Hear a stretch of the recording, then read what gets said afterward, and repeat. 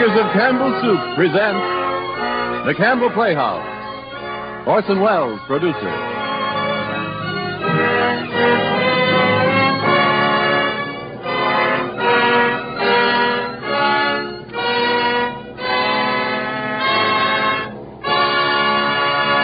Good evening, this is Orson Welles.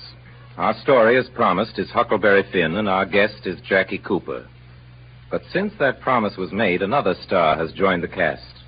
Walter Catlett, whose face you remember from at least 100 movies, whose voice of most recent memory is unforgettable in Pinocchio, in which Mr. Catlett created for Mr. Disney the character of J. Worthington, Honest John Foulfellow the Fox, and who, I'm still talking about Walter Catlett, will enact for us tonight the taxing role of the Duke.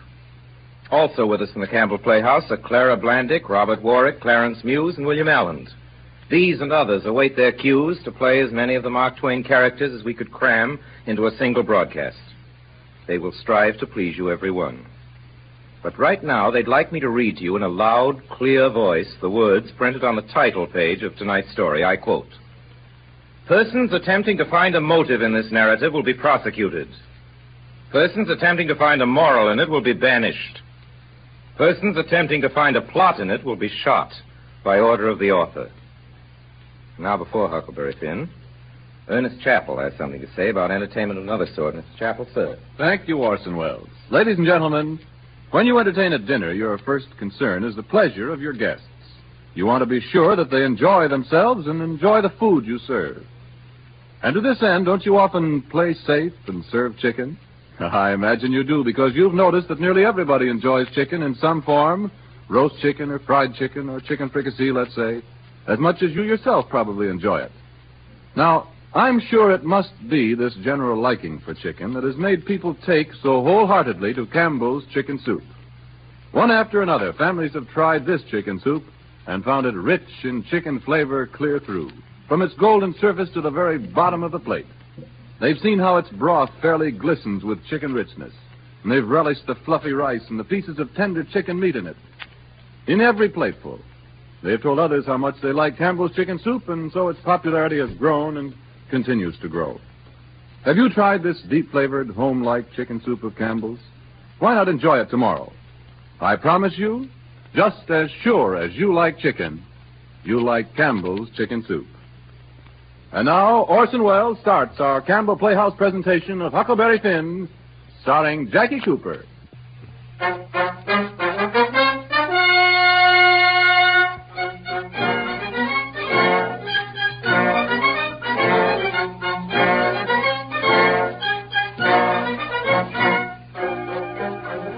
Last week we said that this week we'd broadcast Mark Twain's Huckleberry Finn. Well, you're expecting then a dramatization. Good, clear, concise. Ladies and gentlemen, you'll hear no such thing.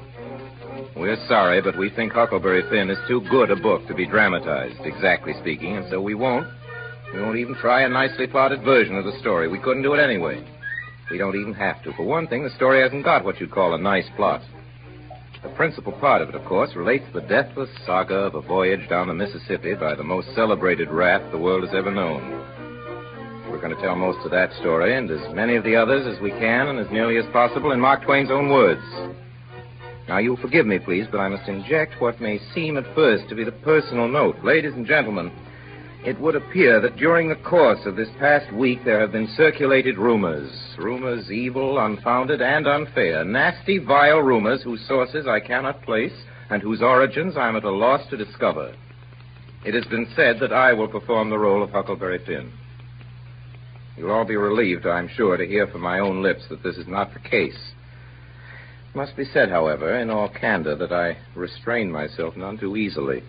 To be Huckleberry Finn even for an hour, this was not likely to be put to one side. However, I'm as happy as possible and as proud as I really ought to be to welcome now to the Campbell Playhouse that gifted and very young performer who will be Huckleberry Finn and who is actually Jackie Cooper.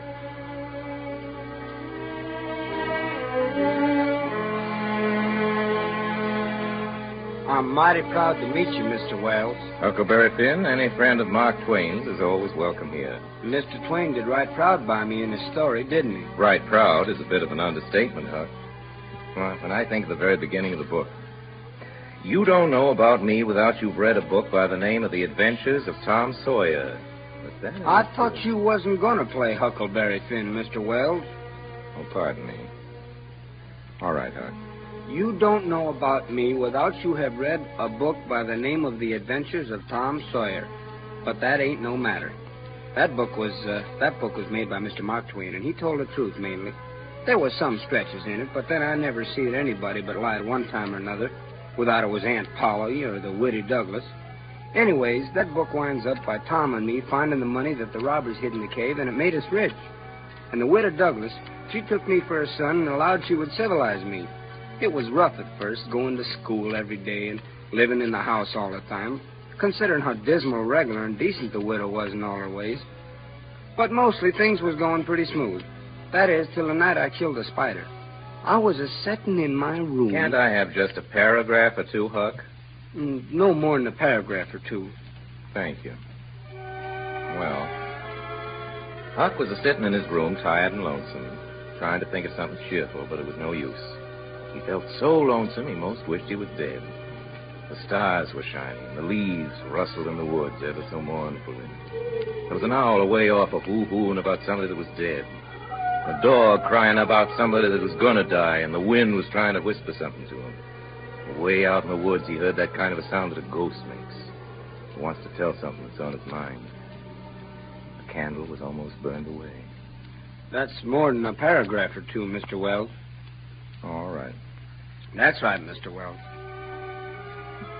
When this here spider went crawling up my shoulder, I flipped it off and lit in a candle. And before I could budge it, it was all shriveled up.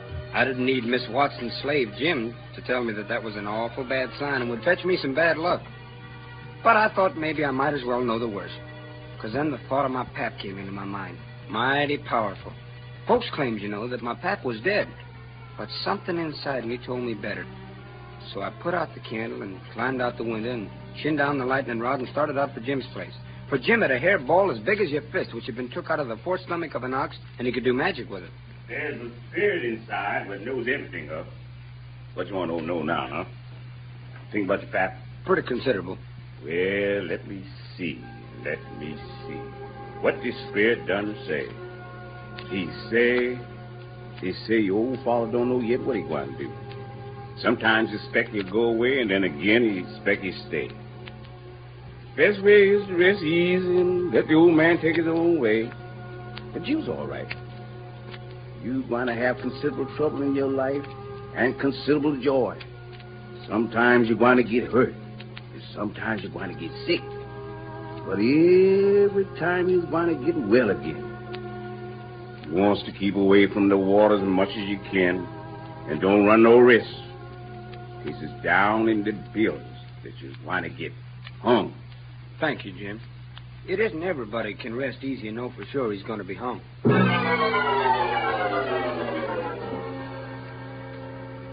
I was kind of low-spirited next morning, and I went down to the front garden and clumb over the stile where you go through the high-board fence. There was an inch of new snow on the ground, and I seen somebody's tracks.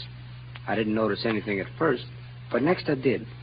There was a cross in the left-heel boot made with big nails to keep off the devil. Then I knew.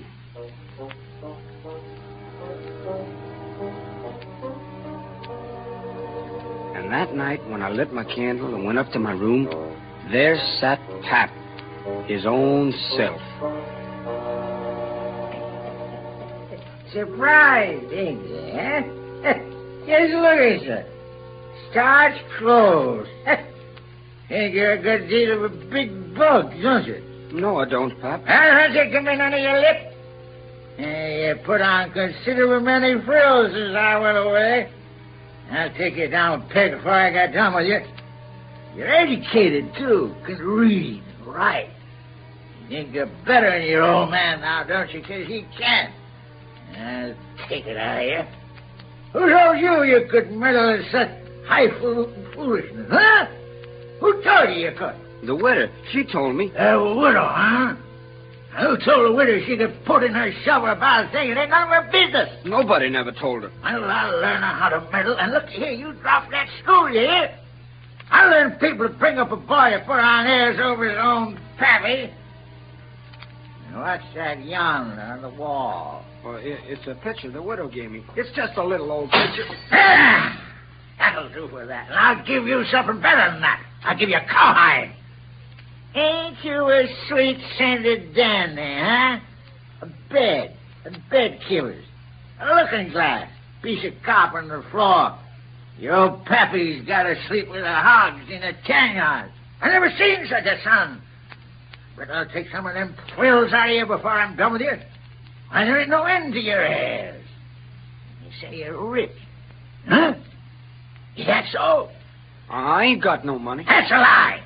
Judge Sassy's got it. You get it. I want it. I ain't got only $1, and I want It don't make no difference what you want it for. You just sell out. Well, you can have the $1, but... I can have the $1. There you can bet your bottom dollar I'm going to have more than that. I'm taking you with me. And if that Judge Thatcher and your widow Douglas wants you bad enough, they can come get you, because there's a law that says a child belongs to his parents. If they want you, they're going to pay plenty for you. Understand that? Now, you come along with your Pep. I'm not going. Oh, yes, you are. Oh, no, Pep, I can't leave.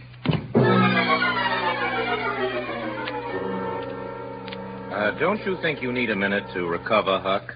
You know, you just got hit, and the kid your size... I was acting. I'm all right. I think you'd better let me take over for a little while. Oh, you ain't fooling anybody, Mr. Wells. You just want to read some of Mr. Twain's book yourself. Well, old man Finn took Huck over to the Illinois shore to an old log hut where it was woody, and there was no house but this hut. A place where the timber was so thick you couldn't find it if you didn't know where it was. He'd lock Huck in, go off with a gun which he'd stolen someplace, and get game and fish and trade 'em for whiskey and fetch it home and get drunk and lick Huck and then reach for the jug again, saying he guessed he'd had enough in that jug for 2 drunks and delirium tremens. And he had, too. It's all just as Mr. Twain says. But I finally fooled Pap, and I got away. I was scared of being followed. I didn't want nobody knowing where I was. Pap or the widow Douglas or Judge Thatcher or nobody. So I just bided my time. I had an old saw hid out. And when Pap was gone, which was considerable, I'd hack away at the boards of the cabin till I made a hole big enough to get through. And one day Pap went away in town to get drunk.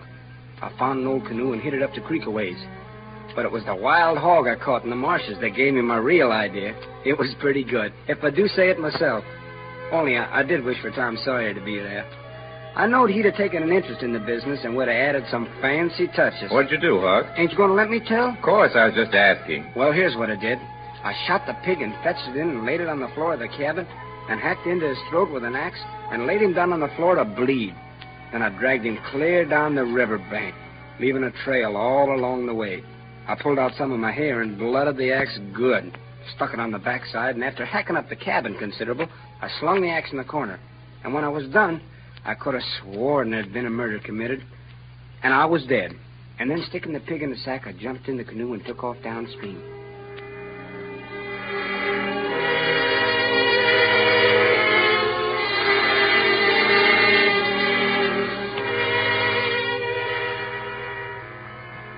Well, Huck followed the river for a couple of miles or more, and the further he got, the longer that river seemed, stretching miles and miles and miles, it seemed. The moon was so bright he could count the drift logs that went a-slipping along black and still, hundreds of yards out from shore. Everything was dead quiet, and it looked late. It smelled late. You know how it is. The sky looks ever so deep when you lay down on your back in the moonshine. And how far a body can hear on the water such nights. I had to lay it all to myself, thinking about how all them boats was cruising about looking for my drowned body, and me lying within shouting distance.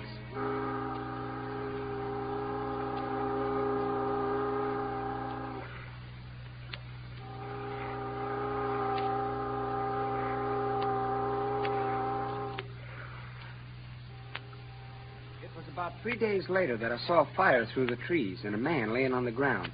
It was Miss Watson's Jim. Hello, Jim, I says. Hello, Jim. Don't you hurt me. Don't hurt me, don't. I ain't ever done no harm to a ghost. Ghost? I always like dead people and don't lot of quit for them. You can go and get on back in the river again where you belongs. And don't you do nothing to old Jim that's all as your friend. I'm not dead, Jim. That's what you say. Well, if I was dead, could I say it? I'll pretend you ain't. If I find out you is, I'll quit pretending. All right, Jim. How you come to be here? Abe, I better not tell. Why, Jim? Well, there's reasons. But you wouldn't tell on me if I was to tell you. Would you, Huck? Blamed if I would, Jim. Well, I believe you, Huck. I'll run off. You run off? Jim. Mind you said you wouldn't tell. You said you wouldn't tell, Huck. Well, I did, and I said I wouldn't. And I'll stick to it. Honest, Injun. I will. I ain't going back there anyway. Thank you, Huck. Well, look at them young birds coming along. Flying a yard or two at a time and lightning. What about them young birds? Oh, that's a sign it's going to rain. Well, maybe it is. Maybe it isn't. But I'll catch some of them. Oh, you can't. You mustn't. That'll be death. A lot of things are bad luck, aren't they, Jim? Yeah, you can't go against the signs. It looks to me as though all the signs was about bad luck. Aren't there any good luck signs? Mighty few. And they ain't no use to nobody. What you want to know what good luck's going to come from? Want to keep it all? If it's got hairy arms and a hairy breast, it's a sign that you're going to be rich. Now, there's some use in a sign like that, in case it's so far ahead. Have you got hairy arms and a hairy breast, Jim? What's the use to ask that question? Don't you see our hairs? It's raining, Jim. Ain't no surprise to me. I see the signs. Listen to me, child. Chickens know when it's going to rain, so do the birds. We got to get on out of these woods and get someplace warm. I know a cabin up the island for you. Come along with me.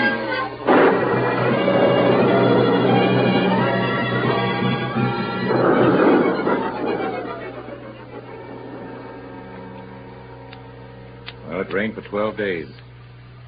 The river went on rising till it went clean over the banks, and one day they caught a little section of a lumber raft just big enough to hold all their things, of which they had considerable by now. Even some women's clothes they found in a deserted shack along the river. Then the 13th day, the rain stopped. I reckon I'd slip over the river, Jim, and find out what's going on. That's a very smart idea, Huck. But you got to go in the dark and look mighty sharp. How about them women's clothes? How about 'em, Jim? Do I look like a girl? It looks like they're most made for you, Huck. And with that sunbonnet on your head, tied tight down, seeing your face would be like looking down at the giant of a stovepipe. Want to be sure you don't hitch up your dress. What you mean? Don't go reaching in your breeches pocket.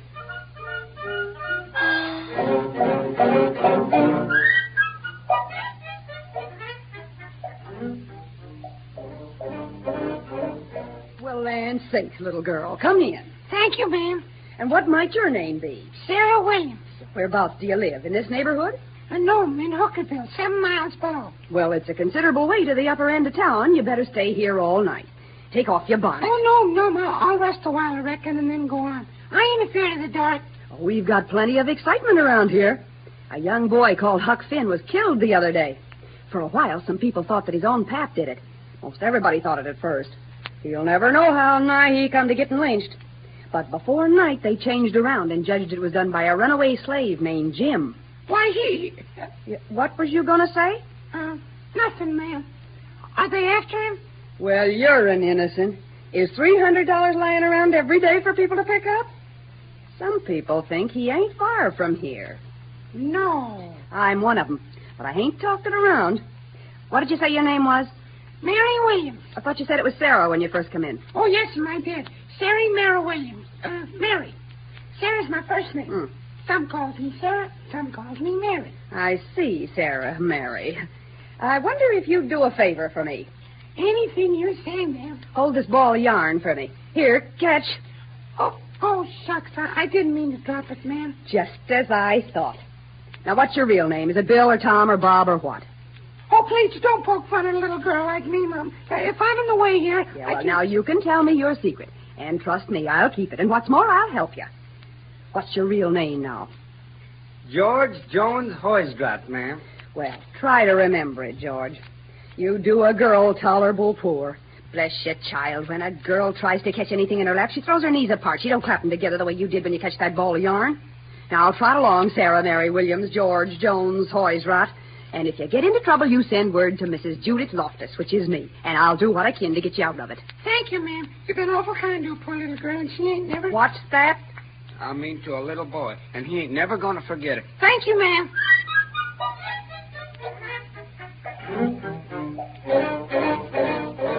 It If I'd been in your spot with that woman, Huck, I think I could have done better, but we'll just forget about that. You could not have done better, Mr. Wells. Even Tom Sawyer couldn't have done better. I said we'd forget about it. For days, Huck and Jim on the raft slid down the waters of the Mississippi bound for Cairo at the bottom of Illinois.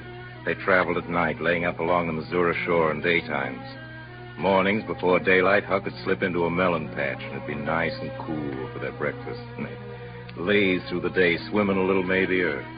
Huck would show off his education. He'd read to Jim out of a book they'd picked up in one of their excursions. It's considerable in this book about kings and dukes and earls. How much do the king get? Get? Why, they get $1,000 a month if they want it. They can have just as much as they want. Everything belongs to them. Ain't that gay? Now, what they got to do, Huck? They don't do nothing. They just sit around. No? Is that so? Yeah, they just lazy around or go hawking. Or other times when things are dull, they fuss with the Parliament. And if everybody don't go just so, he whacks their heads off. But mostly they hang around the harem. Round the which? Harem. What's the harem? The place where a king keeps his wife. Don't you know about the harem? Solomon, he had about 1 million wives. Oh, yeah, that's so. I didn't forget it. A harem's a boarding house, I reckon. Most likely there was rackety times in the nursery. And there's other kings, Jim. There's Louis XVI that got his head cut off in France long ago. And there's a little boy, the Dauphin, that would have been king, but they took and put him in jail. And some say he died there. Poor little fellow. Some say he got out and got away. And he come to America. That's good. But he be pretty lonesome. There ain't no kings here, is there, Huck? No. Then he can't get no situation. What he going to do? Well, I don't know. Some of them gets on the police, and some of them learns people how to talk French. Well, Huck, don't the French people talk the same way we does? No, Jim. You couldn't understand a word they say. Not a single word. Well, now, I'll be ding busted. How did do that come? Oh, I don't know, but it's so. I got some of their jabber out of a book. Supposing a man was to come to you and say, Parlez-vous français, what would you think? I wouldn't think nothing. I'd take him and bust him over the head. I wouldn't allow nobody to call me that. Shucks, it ain't calling you anything. It's only saying, do you know how to talk French? Well, then why couldn't he say it? Well, he is saying it. That's a Frenchman's way of saying it. Well, it's a blamed ridiculous way. I don't want to hear no more about it. Ain't no sense in it. Looky here, Jim. Does a cat talk like we do? No, cat don't. Well, then, does a cow? No, cow don't either. Well, does a cat talk like a cow or a cow talk like a cat? No, they don't. Well, it's natural and right for them to talk different from each other, then, ain't it? Go. And then ain't it natural and right for a cat and a cow to talk different from us? Why, most surely it is. Well, then why ain't it natural and right for a Frenchman to talk different from us? You answer me that. Is a cat a man, Huck? No. Well, then, there ain't no sense in a cat talking like a man. Is a cow a man? Or is a cow a cat? No, she ain't neither of them. Well, then, they ain't got no business to talk like either one or the other of them. Is a Frenchman a man? Yes. Well, then, blame it, why don't he talk like a man? You answer me that.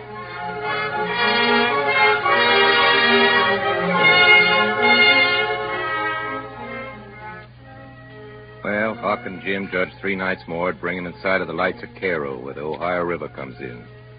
They could sail the raft and get on a steamboat and go way up the Ohio amongst the free states where Jim would be safe and they'd be out of trouble. So for 3 days and 3 nights, they floated on. Huck and Jim alternating on watch. Seen most a dozen times, one or the other of them thought they saw the lights of Cairo, but every time it turned out to be nothing but a little settlement or something. But then suddenly, on the evening of the 4th day... Huh? What's a worrying you now, Jim? Them lights over yonder. Oh, there ain't so many lights, Jim. We've been fooled before. It's Cairo. Yeah, it's the lights of Cairo. Well, we're safe, huh? We're safe. Jump up and crack up your heels. That's the good old Cairo land. I know it is. Fine nation, Jim. I reckon you're right. Look at them lights, Jim. Lit up like a Christmas tree. I'm going over and take the canoe and see. Help me float her. There's your paddle up. And here's my coat to put in the bottom. Now you'll be more comfortable that way. Let her go, Jim. Goodbye, Huck.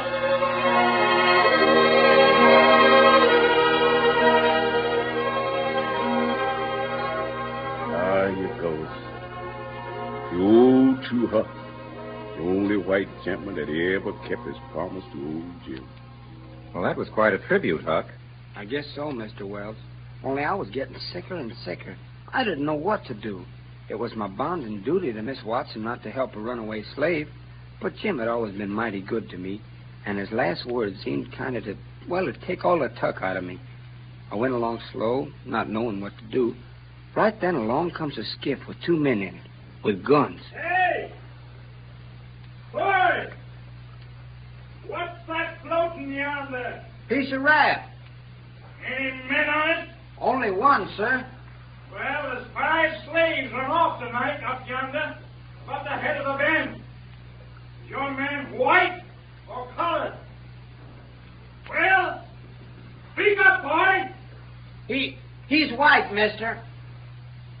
All right, boys.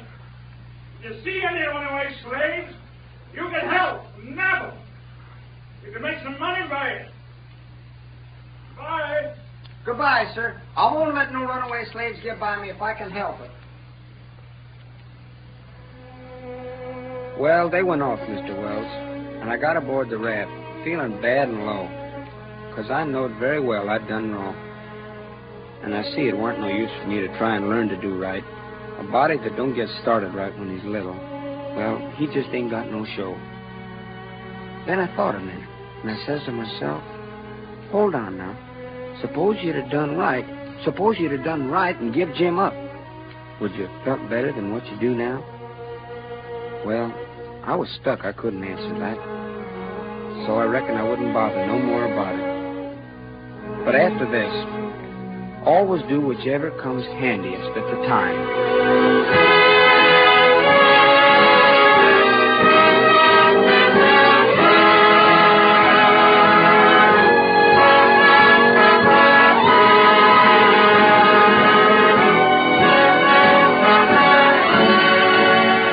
You are listening to the Campbell Playhouse presentation of Huckleberry Finn, produced by Orson Welles and starring Jackie Cooper. This is the Columbia Broadcasting System.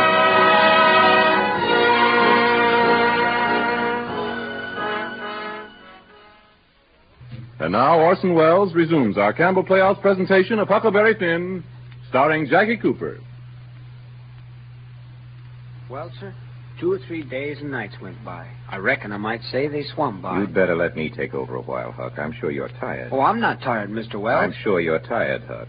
2 or 3 days went by. I reckon I might say they swum by. They went along so quiet and smooth and lovely. It's a monstrous big river down there, sometimes 1.5 miles wide.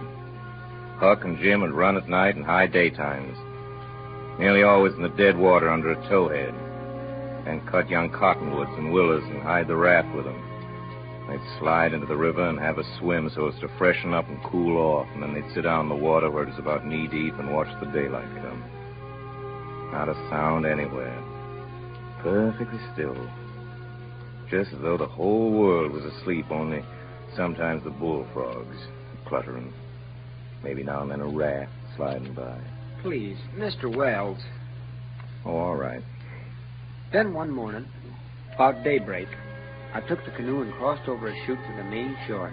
I wanted to get some berries for Jim's and my supper.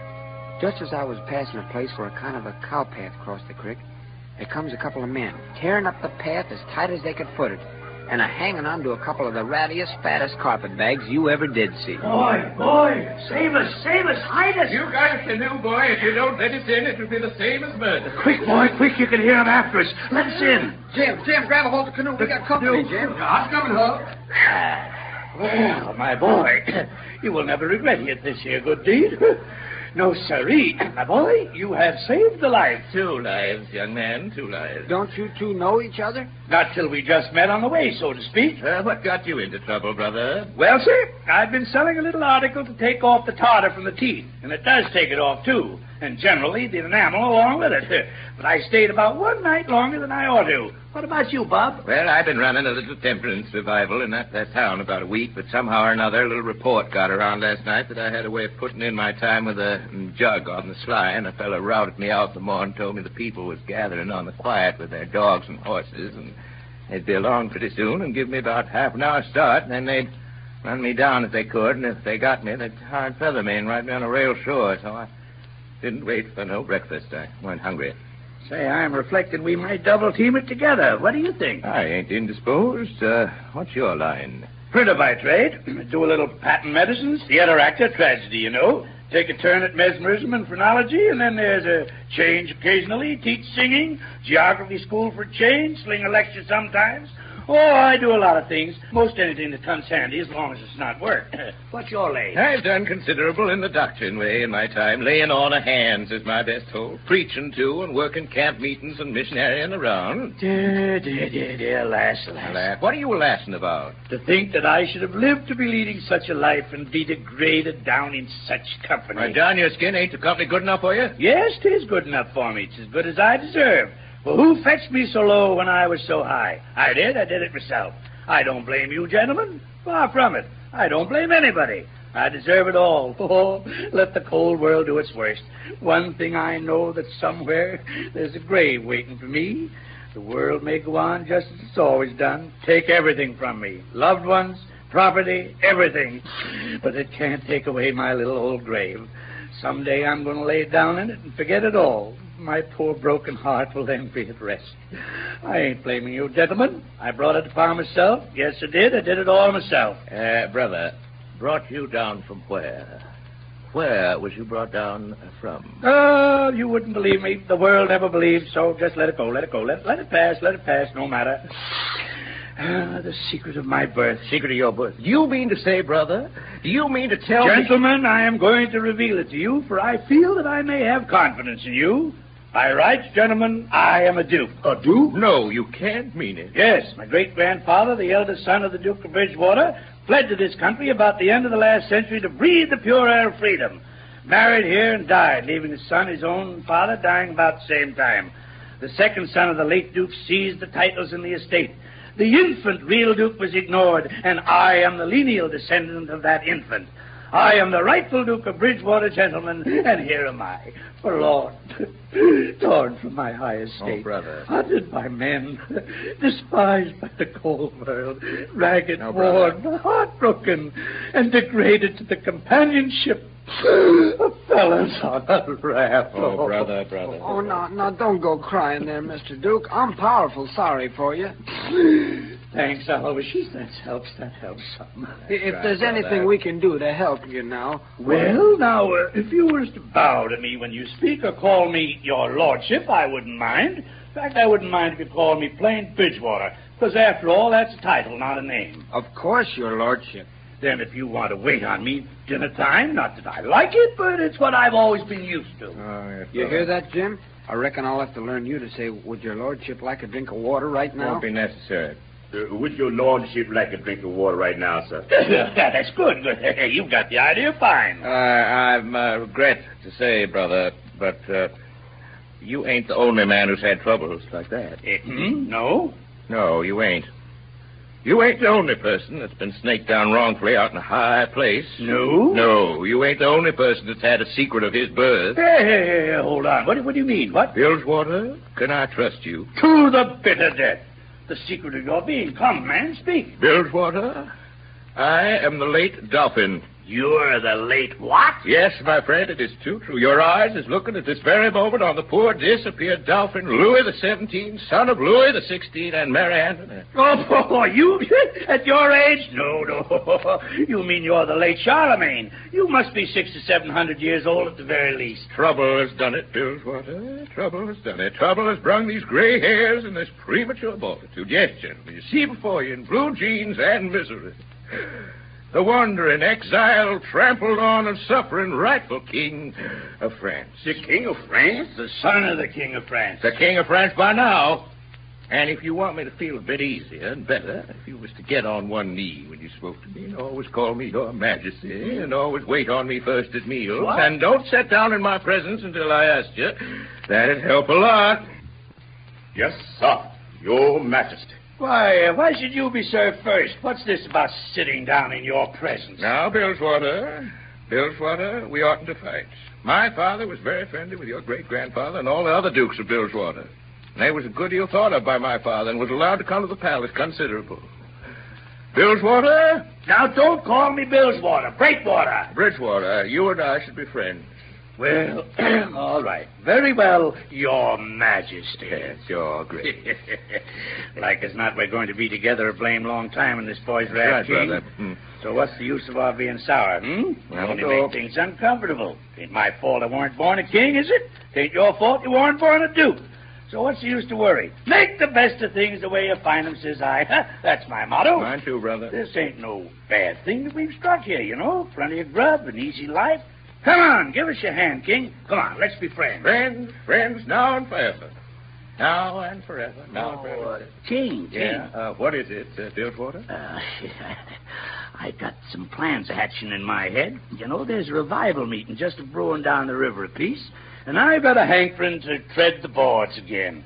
I can teach the king here, my friend, some of the fine rudiments of acting. Bilgewater, I've been looking at your handbills about your being Garrick the Younger of Drury Lane, London, and I think maybe there's as much to be made out of this play acting business as in a revival meeting. Anyways, I'm just a-freezing for something fresh anyway. Well, fallen grandeur, the first good town we come to, we'll just hire a hall and do the sword fight from Richard III. And in the balcony scene, we'll do, Romeo and Juliet. Of course, I always have to do my specialty, the soliloquy from Hamlet. Well, that's all right by me, Duke. But right now I got a hankering for bed, and it's mighty wet tonight, and I'm plagued out, what with this exercise I've been having today. What do you say we turn in? Well, if our pleasant young host will show us the beds in question, I'll be willing to join you in nocturnal repose, Your Majesty. Bilgewater. Yeah. Well, there's only 2 beds. Yes, my son? Jim's and mine. Mine's a bit better, being a straw tick, and Jim's is a shuck tick. Well, There's always cobs in a shuck tick. Well, now, son, I'll just take your bed. Your Grace, Bilgewater, I should have reckoned the difference in rank would have suggested to you that a corn shuck bed was just fitting for me to sleep on. Your Grace will take the shuck bed. I will not. Oh, yes, you will. Oh, no, I won't. Oh, Bilgewater? Yeah, right, Your Grace. Well, it seems to be my fate always to be ground into the mire under the heel of oppression. Misfortune has broken my once haughty spirit. I yield. I submit. 'Tis my fate. I'm alone in the world. Let me enjoy my suffering. Let me alone to suffer. Go away, go away, go away, go away. Go away.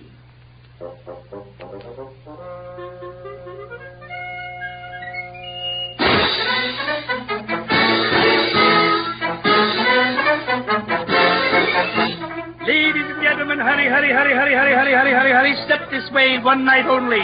The world-renowned tragedians, David Garrick the Younger and Edmund Kean the Elder, of the Royal Haymarket Theatre, Whitechapel, Pudding Lane, Piccadilly, London. London, gentlemen, London, England. In their sublime Shakespearean revival, step right this way, ladies and gentlemen. Listen to Hamlet's immortal soliloquy by the illustrious Garrick. Done by him 300, mark you, 300 consecutive nights in Paris. In Paris dress, gay free boys and gay free. Here for one night only on account of imperative European engagements. Step right up, hurry, hurry, hurry, hurry, hurry, hurry, hurry. Ladies and gentlemen, admission 25 cents, children 10 cents. 10 cents a thin dime, the 10th portion of a dollar. Hurry, hurry, hurry, hurry, hurry, hurry. Step aside, old man, that's that boy.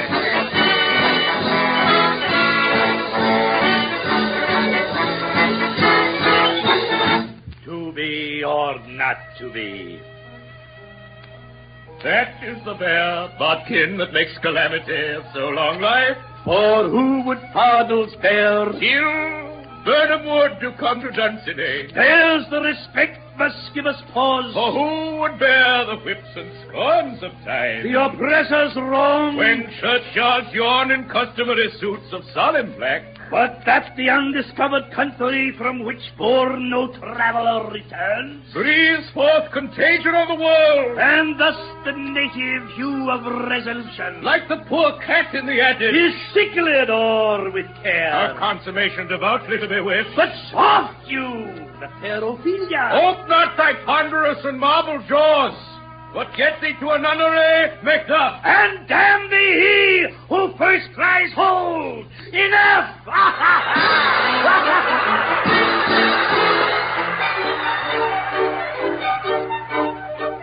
stuck right to the end, Mr. Wells, because it ain't often you get a chance to hear the greatest poetry ever written recited as smart as all that.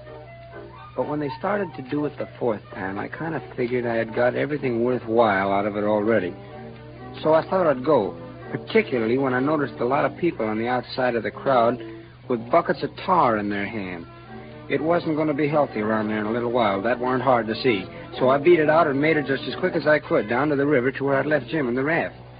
Hey, Jim, set her loose, Jim. We're all right now. I ditched him. We're shut of him. Jim. Hey, Jim. Jim. Jim, where are you, Jim? Hey, boy. Hey, you. Hey, you know anything about a slave that was dressed in brown pants and a blue shirt, one sleeve tore off? Sure. Whereabouts? Down to Silas Phelps' place. Somebody catched him. Catched him? Said he was a runaway slave from New Orleans. Where's the Phelps place? About 2 miles down the way. Hey, you got a soda back on you? I didn't wait to answer him, Mr. Wells. I was too full of trouble. Full as I could be, losing Jim that away. And I knew there weren't but one thing to do. Light out for the Phelps place and just trust to luck. I must say, my luck held out.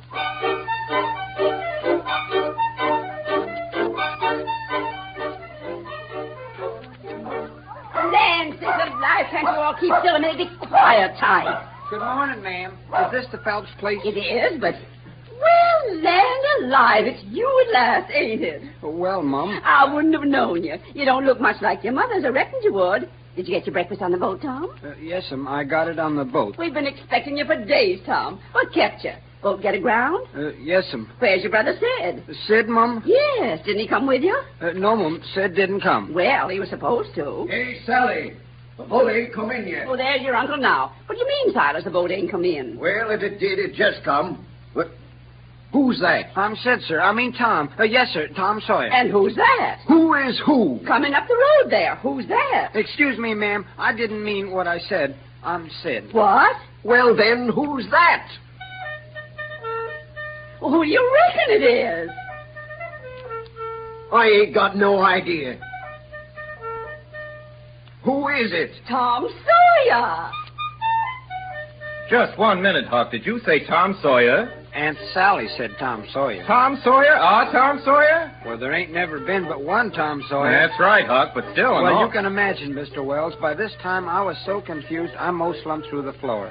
But if the old man and the old woman were joyful, it weren't nothing to what I was. For it was just like being born again. I was so glad to find out who I was. I had only one worry now. That was to get to Tom before he got to the farm and tell him the way of things. Whoa, boy. Whoa now. Hold on there, Tom Sawyer. Stop a minute. Huckleberry Finn. What do you want to come back and have me for? I ain't come back, Tom. I ain't been gone. Honest Injun, you ain't a ghost? No, I weren't ever murdered at all. I played it on him, just to get away from Pat. You come here and feel me if you don't believe me. I reckon you're real, all right. Now, Tom, there's something going on here. Nobody don't know it but me. And that is, there's a slave here that I'm trying to steal out of slavery.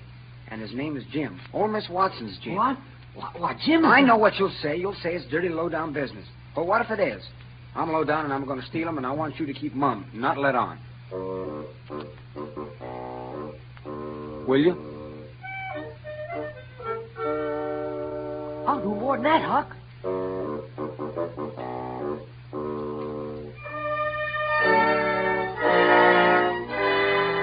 I'll help you steal him.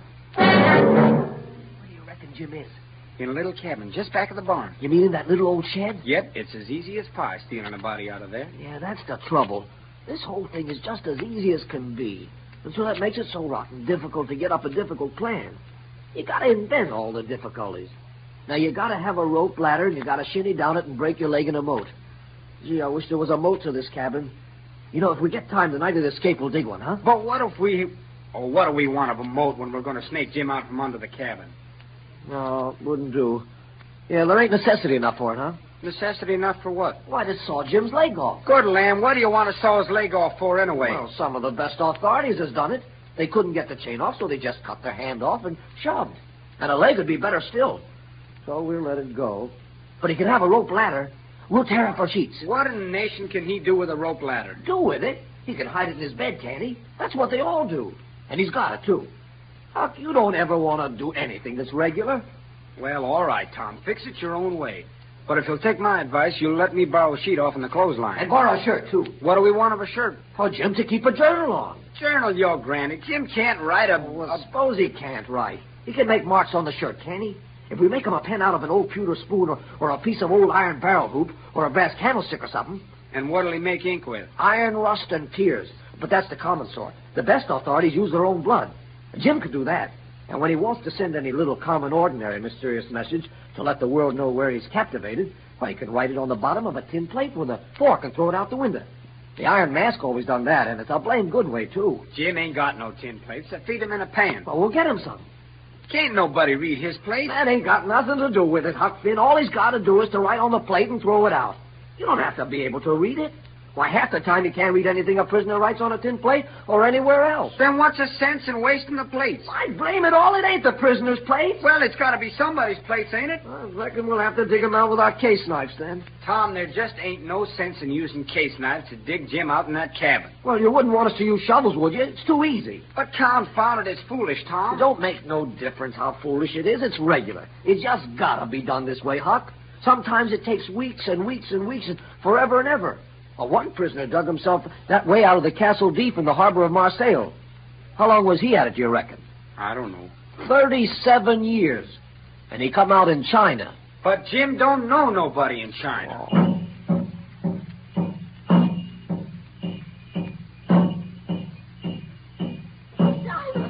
Silas, listen to this letter. Don't betray me. I wish to be your friend. There is a desperate gang of cutthroats from over in the Indian Territory going to steal your runaway slave tonight. I am one of the gang, but have got religion and wish to quit it and lead an honest life again and will betray the hellish design. Well, then everything's all right. They will sneak down from Northards along the fence at midnight with a false key and go in the slave's cabin to get him. I am to be off a piece and blow a tin horn if I see any danger. But instead of that, I will bawl like a sheep soon as they get in and not blow at all. Then, whilst they're getting his chains loose, you slip there and lock them in and can kill them at your leisure. Don't do anything but just the way I'm telling you. If you do, they will suspicion something and raise whoop jamboree hoo. I do not wish any reward, but to know I have done the right thing. An unknown friend. Silas, you've got to do something. What, Sally? Oh, we've got to get help, Silas.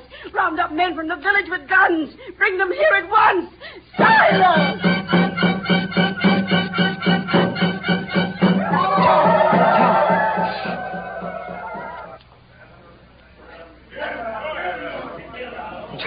Tom. Shh. What is it? The house is full of men with guns. Yeah. Is that so? Gee, ain't that bully? How many? Most 100. Why, Huck, that ain't nothing.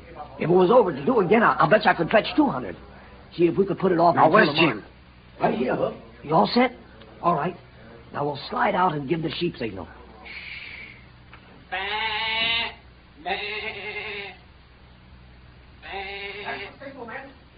Now, run for it. Careful, Tom. That's a fence. Hurry, Jim. Come on, Tom. Oh, wait. I got my pants on the splitter. Ow! Stay here. Stay where you are. If you run, we'll shoot. We gotta try and make it, Huck. There ain't no other way. There they are. Have a hand. What's the matter, Tom? You hit... Oh, go on, Tom. Don't mind me. Hey, you stand by it. His back's all covered. Oh, Tom! Huck! Well, I'll be blowed if it ain't the young ones. You mean, ma'am, these is your kinfolk? Yes, the rascals. One of them hurt, ma'am. There's the slave. Come here, you. I don't even know what it's all about, mister. Won't you get away, eh? We'll shut you up this time where you can't get away. Oh, get a doctor, quick. Tom's been shot in the leg. Hurry, Silas. You can't shut Jim up. You can't, Aunt Sally. He's as free a creature as walks the earth. He's out of his head. Whatever does the child mean? I mean every word I say, Aunt Sally. I've known him all his life. And so What have I. the notion you talking about, said Sawyer? That's it, Aunt Sally. He ain't said it. Oh, it's no use now. We might as well tell the truth, Huck. I'm Tom Sawyer, but this here is Huckleberry Finn. Huck Finn? Well, I never. And I was thinking Huck was dead. Huck, I didn't tell you, but old Miss Watson passed on away 2 months ago, and she set Jim free in her will. Then what on earth did you want to set him free for? Me seeing he was already free. Well, now that is a question, I must say, and just like a woman, why, Huck and me wanted the adventure of it. Now, we'd have been willing to wade neck deep in blood for it. Well, I reckon I ain't seen such scamps in all my years before. Land sakes alive. Yeah, now, Huck. What'd I tell you? What'd I tell you up there at Jackson Island? I told you I got hair breasts and what to sign on it. And it's come true. And here she is. Now, don't talk to me. Signs is signs. And another thing, Huck. Your pap ain't coming back anymore, Huck. What's that, Tom? They found his body floating in the river. So your money is all yours now, Huck. All yours and safe as everything.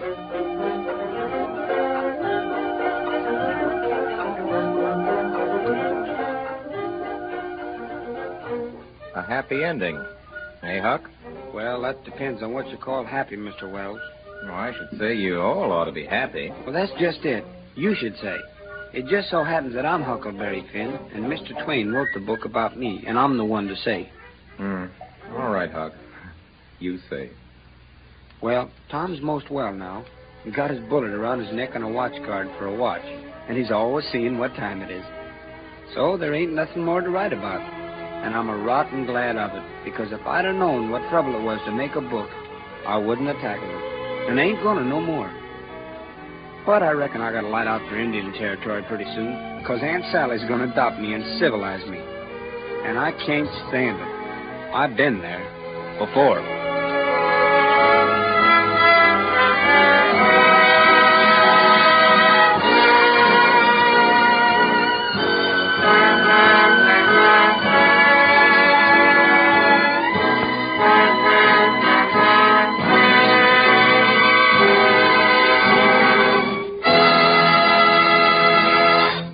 You have been listening to the Campbell Playhouse presentation of Huckleberry Finn, produced by Orson Welles and starring Jackie Cooper. In just a moment, Mr. Welles and his guest players will return to the microphone. Meanwhile, one quick reminder. You'll be serving soup frequently these early spring days, won't you? I'm sure you will. And in letting Campbell's make your soup for you, as I hope you will, may I suggest you think often of Campbell's chicken soup? You'll find its full, rich chicken flavor will delight everyone at your table. They'll enjoy, too, the fluffy rice and tempting pieces of tender chicken meat that help to make this chicken soup of Campbell's so homelike in taste and good nourishment. Have it tomorrow, why don't you? If you will, then I know with your very first spoonful you'll understand why I say, just as sure as you like chicken, you'll like Campbell's chicken soup. And now, ladies and gentlemen, Orson Welles and his guest. Ladies and gentlemen, may I present Mr. Jackie Cooper? Good evening. Say, I'm sorry about that little misunderstanding we had over who was to read the book. That's all right, my boy. Quite all right. Mr. Cooper, ladies and gentlemen, turned back the calendar a few years tonight. In movies, as you know, he's just done himself very proud over at the Paramount lot in Booth Tarkington's 17. Till next Sunday night, and Mr. Benny and June Moon, my sponsors, the makers of Campbell Soups, and all of us on the Campbell Playhouse remain, as always, obedient to yours.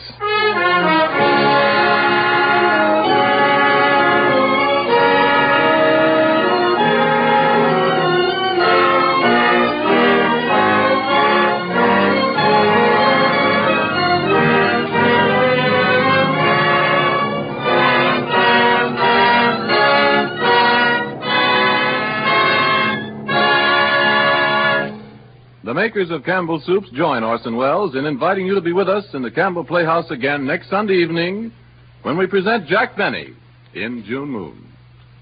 In the meantime, if you've enjoyed tonight's Playhouse presentation, won't you tell your grocer so tomorrow when you order Campbell's chicken soup? This is Ernest Chappell saying thank you and good night.